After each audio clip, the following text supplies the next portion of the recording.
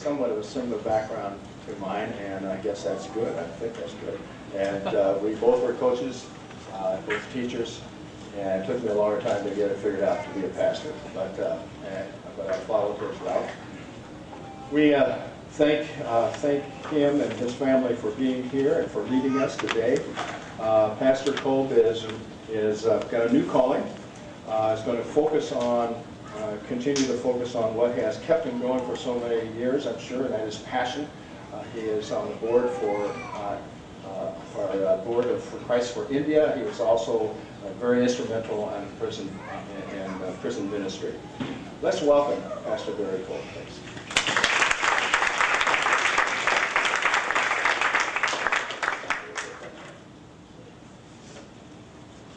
Morning, y'all. It's good to be with you. And as Larry said, after 48 years in ministry of one kind or another, and like Larry, I started out as a teacher and ended up coaching high school basketball in Illinois, and then went on to the seminary. I think I spent almost 18 to 20 years in teaching and coaching, and then have spent 27, 28, something like that, years as a pastor. And people say, well, are you retiring? And I said, no, retire is what you do at night. Re-enlist is what you do in the morning. I choose the word reposition. I am repositioning myself. The only thing I'm retiring from is retiring from being the pastor of a church.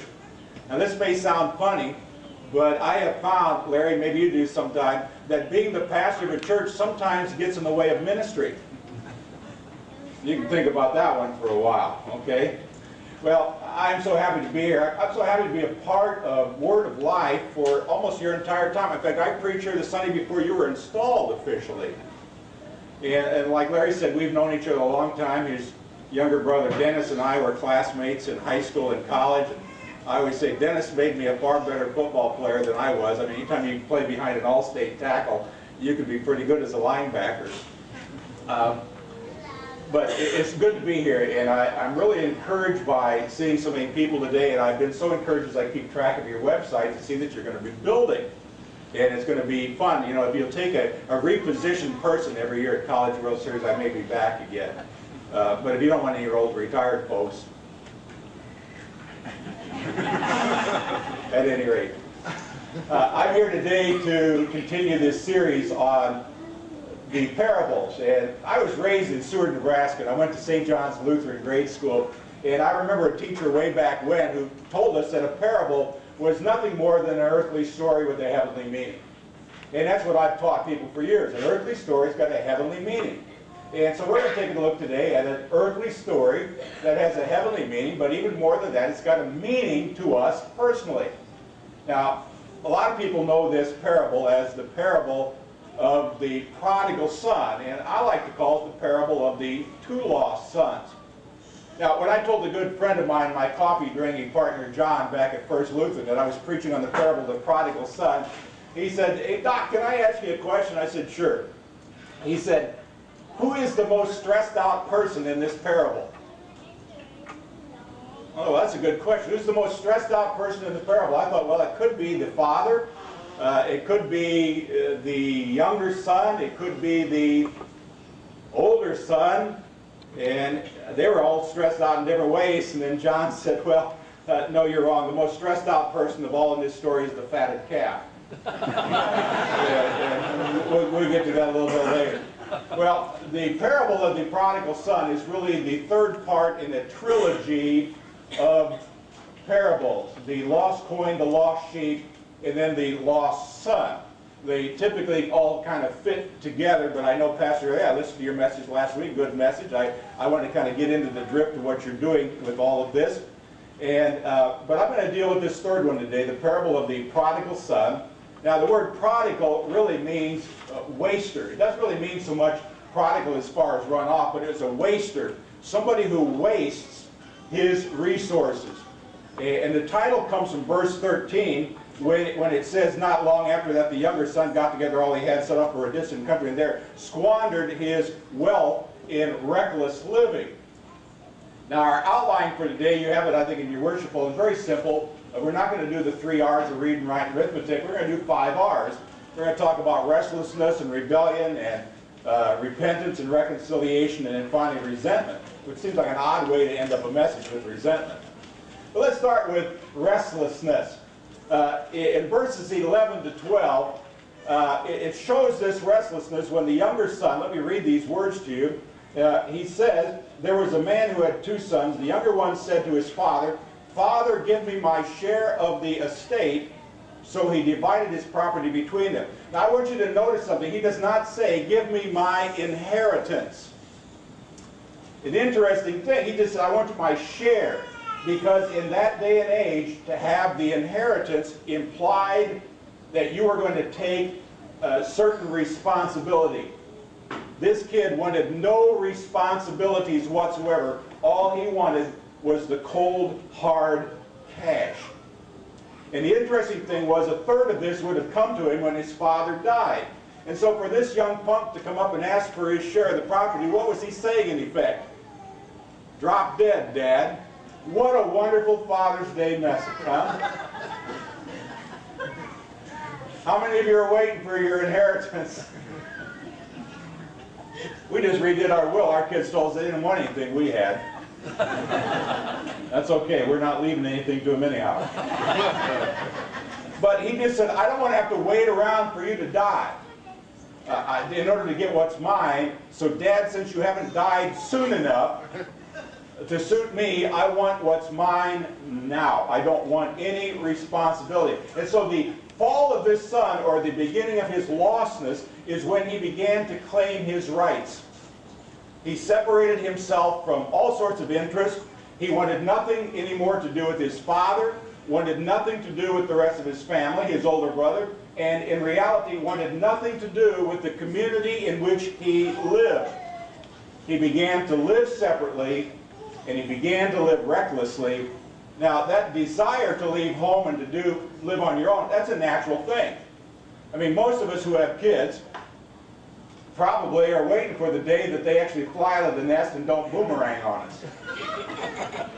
You know, and there are a lot of you that are living at home right now who probably can't wait for the day when you can get out. You want to get out on your own. You want to take all responsibility to yourself. But here's the prodigal. He's getting restless. And his polluted imagination, though, says, being away from my father, being away from my family, being away from my community is far better than what I've known to this point. And so he is looking for a freedom, total freedom from authority. The authority of his father, the authority of his older brother, the authority of his community. And interestingly enough, in this story, the father says, "Okay." I mean, when you think about it, you know, those of you that have raised kids, have you ever done this? Have you ever said to your kids, "Okay, if that's what you want, go ahead. Go ahead." Yeah, this one, I can see right there. Dad's probably said it. That you want to go? Fine. You're going to allow him to do that because you know what's down the road. You've been there. Your dad probably told you that one time. That's where you learned how to tell him.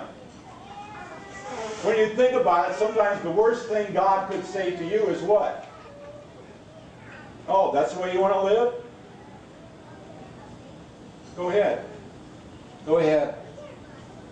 God shows us sometimes that our desires don't really bring the lasting satisfaction that come when we stay in his family, in his community. And the prodigal got exactly what he wanted, but he lost everything he had.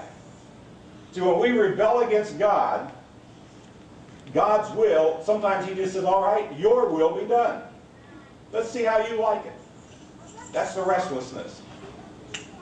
Now let's go on to rebellion. In verses 13 to 16, it says here, "Now, not long after that, the younger son got together all he had." By the way, his dad didn't write him a check. They didn't have stuff like that. His dad had to liquidate some assets really quick.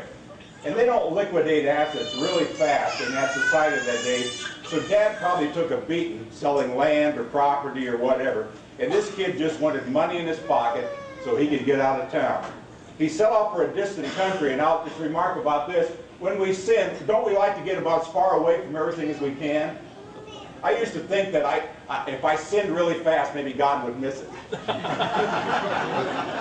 I mean, isn't that why a lot of criminals do this in the dark? They don't want to be seen. But he went off as far away from everybody he knew to do whatever he wanted to so nobody would bother him when he did it. And there he squandered his wealth in wild living. Now, I've looked up that word in the Greek because later his brother accuses him of squandering it on prostitutes. But the Greek word for wild living, you know what it means? Wild living. It has no sexual overtones whatsoever. He was just out, party. That's all he was interested in doing. But after he had spent everything, there was a severe famine in that whole country, and he began to be in need. So he went and hired himself out to a citizen of that country. The literal Greek to that says he glued himself to this person. I mean, he must have followed this guy around for days begging for a job, and the guy finally get rid of him. He said, I got this Jew, what am I going to do with him?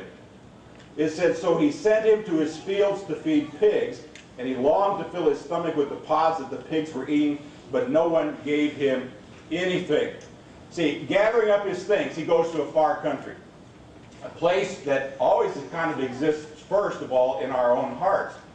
And like many of us, his happiness was conditional upon his circumstances, and he was just not content with his current situation. See, freedom from soon became freedom to. Freedom to do whatever he wanted to, this freedom to sin. It led to pleasures that provided false enchantment. It's kind of a diluted justification, if you will. The prodigal was eager to see what life apart from God was like. Now, I don't know if any of you ever tried that. I'm not going to ask you to raise your hand. Have you ever tried to find pleasure apart from God? Virtually every church has got them. I would even tell you that there are periods in my life that I would say, yeah, I wondered in places I should not have been. I knew better. And the prodigal was saying, I'm going to have no more of God. I don't need God. I'm going to have more of life. He lusted for that freedom from restraints. And when his money ran out, guess what? So did his friends. I worked in prison ministry now at Angola Prison for over 12 years. And one thing I've learned about it, and Larry, I applaud you for getting interested in jail ministry here. What a wonderful thing to do. But what I've learned is that when somebody gets sent to jail or prison, the first people to stop visiting are their friends. People find out very quickly these people weren't really their friends. They were friends when things were going well. The next group of people, unfortunately, that stop coming are family. If you ever got family in jail, friends, don't stop visiting. Keep going, keep going. They need some connection with the outside.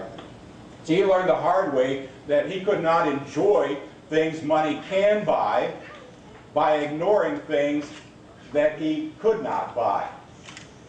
And so he's now forced to work for this guy to do one of the most demeaning jobs. Now, a lot of you, when you heard the story, picture him in a pig pen somewhere. That's not the way they took care of pigs in the Middle East. Pigs roamed wild all through the village. They were like four-legged garbage collectors. Now, we've been in India on 3 different times, and we've seen pigs walking through the streets and dogs walking through the streets and cows. They just eat garbage. And so this poor guy had to walk all around town keeping track of all of these pigs, which meant every day wherever he walked, people were seeing him and they were looking at him and probably laughing at him. And it said that he longed to have his stomach filled, but nobody was giving him anything. He was probably trying to beg while he was doing this. And he would have actually gotten down on his hands and knees next to Porky and Petunia Pig and would have eaten the pods. But he wouldn't even eat that. I mean, that's stuff that even a pig wouldn't eat. That's kind of interesting. And there's a good lesson here for all of us. Sin promises freedom, but sin only brings slavery. Sin promises success, but it only brings failure. Sin promises life, but all sin really brings is death. The wages of sin is death. That's what the Bible says. So those who reject God's rule are condemned to serve the only option, which is what? The devil. So we often meet our destiny on the road that we avoid, that we should be taking. Well, let's go on to the next part. There was repentance in verse 17. When he came to his senses, he said, How many of my father's hired hands have food to spare, and here I am starving to death? I love that. When I came to my senses, I preached on this a long, long time ago. I don't remember what I preached about a long, long time ago, but I do remember the title to my sermon. It was called, How Low Must You Go? How low must you go before you finally come to your senses? Do you have to honestly be on your hands and knees in front of a hog trough in slop before you finally come to your senses? I don't know who preaches at a pastor's funeral. My wife asked me that one time. She said, would you preach at mine? I said, well, sure. Who knows you better than me? Who would preach at mine? I can only think of 3 pastors I'd want to preach at my sermon. Well, maybe Larry, I'll add you to my list. But the other 3 are in prison. You know, those guys would tell you that they had to get pretty low before they could start coming back up. But I'd encourage all of you, don't wait till you're on your hands and knees. You can start wherever you are. I mean, that's part of this repentance. He came to his senses, and that first step of remorse comes when people realize the absolute, utter foolishness of whatever it is that they're doing. I mean, he complains about no one but himself. He finally says, I made this mess myself. He evidently wasn't American, where he blamed it on everybody else and the president, George Bush. You know, he didn't complain it on his evil companions or anything. He admits his eagerness to leave his family, his father, his community, and all he's got is this terrible life. He's reached rock bottom where he finally just had to say very simply, I have sinned, I am unworthy. Now, when he left home, he probably had a pretty high self-image. Maybe when he had a lot of money, when he was out with his friends, you know, drinking and dancing and whatever, you know, clubbing with some guys, you know, maybe he had a pretty good self-image with them too. And maybe even when he was herding the pigs, he still had a kind of a good self-image, because he may have been walking around thinking, this is pretty sad, but, you know, at least I'm not like some of these other folks. You know, but when his thoughts turned back to his father, when his thoughts turned back to his family, to his community, he began to realize that he'd reached rock bottom. In fact, he said, I'm not even worthy to be called a son anymore, and so he adopted a brand new standard of comparison. I can't be a son, but maybe I can be a servant. Maybe I can be a slave, that maybe I can go back home and I can earn enough money that maybe someday, somehow I can pay Daddy back for what he's done for me. So that guilt and shame still drove him home to his father. See, when I read this story over and over, I just realize that this young man became lost when he claimed his rights. And he's found when he surrendered all of his rights. And to return to his father was really a return to wisdom. And this now penitent son has no excuses, and he realizes how well his father treated the servants, and so he decides to head back home. Now, there are a lot of people in this world who suffer from a lot of guilt and depression because they separated themselves from their family, their friends, their community. Or even worse, they have separated themselves from their Heavenly Father, from their church family, from their brothers and sisters in Christ. And they feel a great deal of remorse, but they don't take that step to go back where they can receive grace and mercy and love.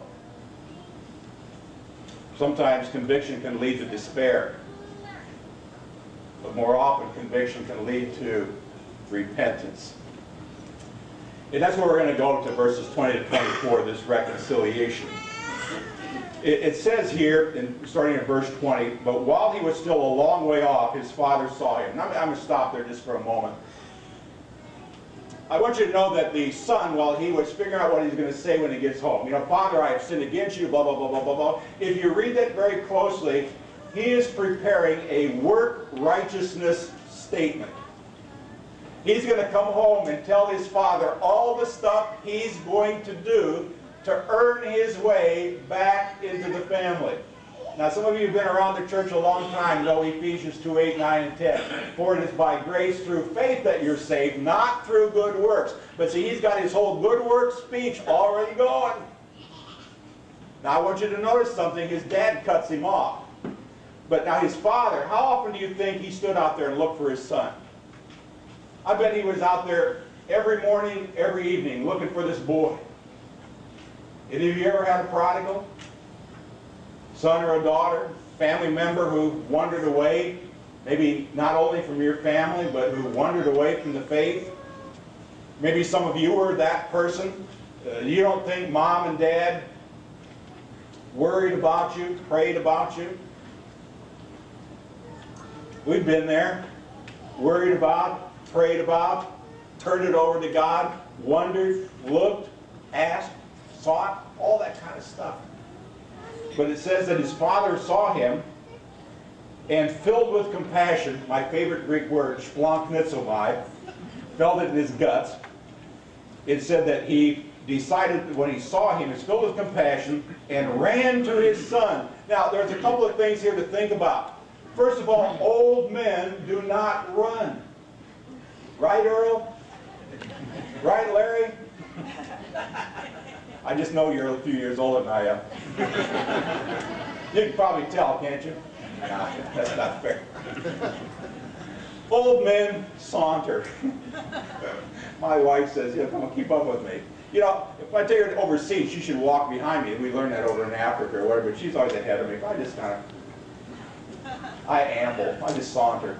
Well, over in the Middle East, old men do not run. First of all, you got a long skirt on. And for this old man to run, he would have to hike up his drawers and probably expose his underwear and his skinny little old white legs. And as he ran through the village, all the little children would have laughed at him and said, oh, look at that, how funny. He would have really kind of embarrassed himself. He would have put himself in this awkward position. But just think about this. Did Jesus not do that for us when he left heaven to become one of us? He humbled himself. There's another reason why he ran to his son. It's because when he told his dad drop dead, guess what? That village knew that. There was no way that village was going to let him come back into town. If Daddy hadn't come out to meet him, they would have probably stopped him at the gate and killed him. His father literally rescued him from death. Now, he threw his arms around him and kissed him. Didn't care that he didn't smell so good or look so good. And the son said to him, Father, I have sinned against heaven. He wouldn't even use God's name. He said, against heaven, against you, I am no longer worthy to be called your son. And before he can get to his work righteousness speech, his father cuts him off and says, quick, servants, bring the best robe, put it on him. Put a ring on his finger, sandals on his feet. Bring the fattened calf and kill it. Let's have a feast and celebrate. For this son of mine was dead and is alive again. He was lost and is found. So they began to celebrate. Now, the father doesn't humiliate the son at all. He puts that robe back on him to cover up his filthiness. That's that robe of righteousness that you and I receive. He gets the ring back on his finger, which is kind of a sign of authority. He gets shoes back on his feet because slaves don't wear shoes. Sons wear shoes. He can now walk in a new way. And he says to have a fatted calf prepared. Now, I want to ask you a question. You've heard this story so many times. Who did that fatted calf really belong to?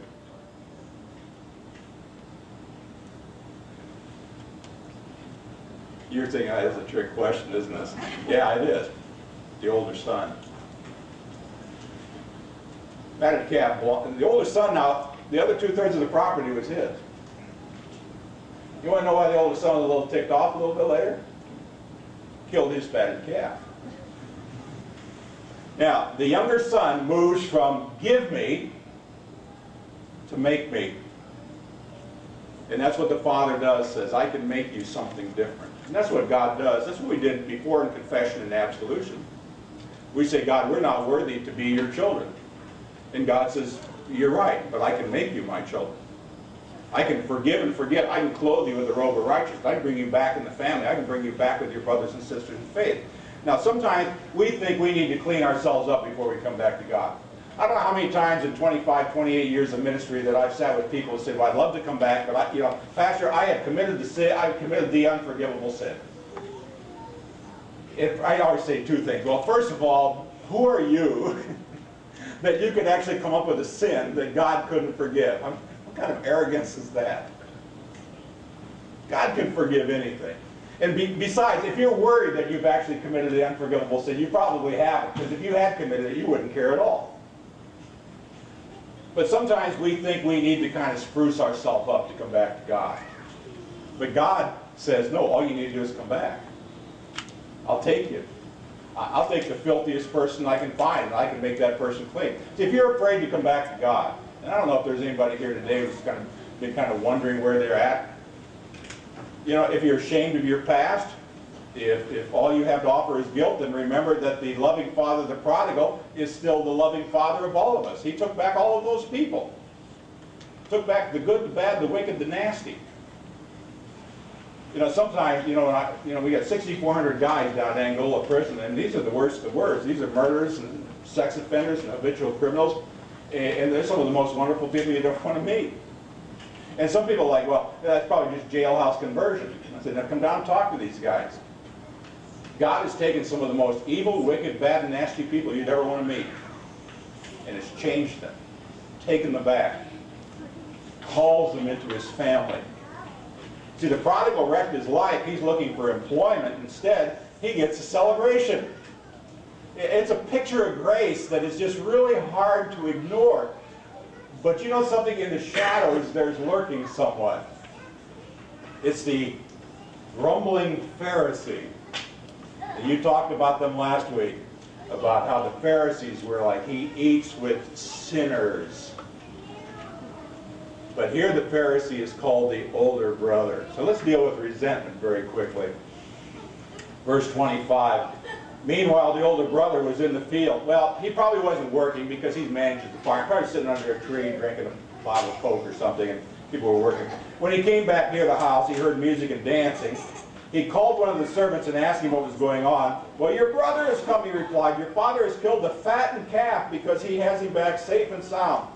The older brother became angry and refused to go in, so his father went out and pleaded with him. Now, in a celebration back in those days, the father or the guest of honor would have sat in the middle, and they all came by and thanked him for inviting him to the party. And so the father had to humble himself one more time to go outside to greet this bitter brother.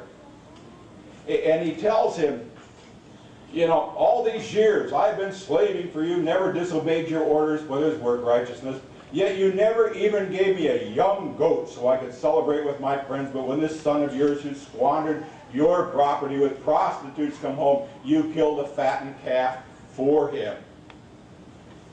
Now I'm going to stop there a little bit, because in his anger, he is telling his dad, you've not been fair. You've not been fair. And this struck me about, a year ago when I was looking at this. He said, you never even gave me what? A young goat. Isn't that interesting? They just slaved the fatted calf, but he's complained that he never even got a young goat. It's almost as if he doesn't know the Father at all. I mean, I don't think this is the first wild party this dad has ever thrown in his life. I don't think this is the first example of wild joy. In fact, if this is the parable of God welcoming us home, what does it say? I think I heard this already today, that when somebody comes into God's kingdom, they have a party in heaven. Somebody who's miserly and nasty his whole life doesn't respond to a prodigal son with some lavish fatted calf celebration. I mean, this is a great example of grace again, not just momentary little flash of love, but to the older brother, his father was clearly a stranger. That's why I said he was lost. I mean, you see that in the meager thing the older brother asked for. He doesn't say, you never gave me a wild party.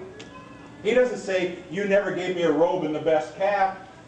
His request is so small because his father to him is so small. You never even gave me a young goat. See, his expectation of a party was what? A young goat. Why? It's because he had a young goat God. And I think there's a lot of us that, if we're honest sometimes, you know, we have a young goat God. It's a God who's kind of forced to love us, but doesn't really like us very much. A God who delights in withholding, or a God who sits up in heaven and tries to keep records of wrong, you know, and He wants us to kind of beg just to get a young goat. But friends, I want you to remember this. You and I are here for His glory. We're not here for our glory. I mean, don't think for a second that your God is small. I mean, don't think for a moment that God's grace is limited. Don't think for a moment that God's mercy is temporary, or that His love is only doled out by performance. God, our God, capital G God, is not a little goat God. Now, this parable is about two lost sons. Both were slaves, you think about it. One to kind of economic plight, the older brother by perception. I mean, there are some people who can live in the same house. They can eat together, work side by side, and emotionally still be miles apart. People can also be active in church and yet harbor wrong attitudes and wrong motives. It's kind of a fatal error sometimes just to assume that we're members of God's family just because we were raised in a Christian home. You know, I always tell some people, you know, some people think they're Christians because they've been sitting in church for umpteen years in the same pew. And I always tell them, well, you know, sitting in the same booth at McDonald's will never make you a Big Mac either. I mean, I can stand out in my garage all day. I'll never become a Pontiac. You know, I could be baptized every day in the ocean until every fish knew me by first name. Doesn't necessarily guarantee me. But, you know, everyone is a physical child of God by creation. The very fact that you are here today, you're a physical child of God because He created you. But not everybody is a spiritual child of God. That takes rebirth. That's why in the Lutheran Church Missouri Synod we practice infant baptism. That's why we baptize adults. That's why we welcome them into God's family. And so the prodigal father chose to forgive, but the older brother refused. And see, forgiveness is something that we need to build because we're going to maybe one day have to cross it ourselves. British General James Oglethorpe, he was the founder of the British colony of Georgia, one time told John Wesley, "Preacher, I never forgive." And Wesley said then, "Sir, I hope you never sin." See, if we harbor an unforgiving older brother attitude, we have a difficult time being in fellowship with God. I love the fact that God treats both sons with tenderness. His riches were always at his first son's disposal, but they evidently were left unused. I mean, even the older son, his father's riches was there, but he didn't choose to take advantage of them either. And we only have ourselves to blame if we don't take full use of all God's abundant grace and mercy and love. Now, this parable is open-ended, or otherwise I'm just saying, well, Larry can explain it to you all later. But it is kind of open-ended. The storyteller here, Jesus, kind of invites us to reply to the Father's gentle response, which is in verses 31 and 32. He says, "My son, you are always with me, and everything I have is yours. But we had to celebrate and be glad because this brother of yours was dead and is alive again. He is lost and is found."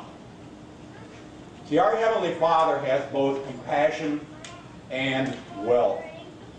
He loves His sons and His daughters. I mean, that's why He created us in the first place. That's why He wants to recreate us by bringing us into relationship with Him through the Holy Spirit. Now, both sons were far from home, one geographically, one spiritually. And to both of those sons, He says, "Come home. Come home." Now, friends, I don't know where you are today. I'm privileged to be a father and a grandfather. And I love my kids dearly. And, you know, I'm sure that somewhere I'll probably get some goofy card in a necktie yet today. Or at least a phone call that says, "Hi, Pop, hope you're enjoying the games." But yeah, if you ever feel far from home, use this opportunity to talk to your father. And I would go so far as to say on Father's Day, if you still feel a little bit far from your physical home, why not pick up the phone later or go over and talk to your physical father and visit him at his home? But more than anything, if you feel far away, come back to your Heavenly Father for salvation, for restoration. This is a great place to turn over your fears, your pride, your priority in sin, because God, you know, like that Motel 6 commercial says, the lights will leave the light on for you. You can always come home. Let's pray. Heavenly Father, we give you thanks and praise that you are not a little goat God.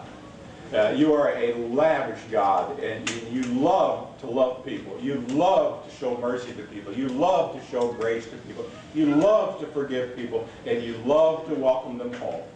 And Father, we pray today that you will strengthen us by the very presence of the Spirit in our life to draw us home to you on a continuous basis, where you call us not servants, not slaves, but sons and daughters. In Jesus' name, amen.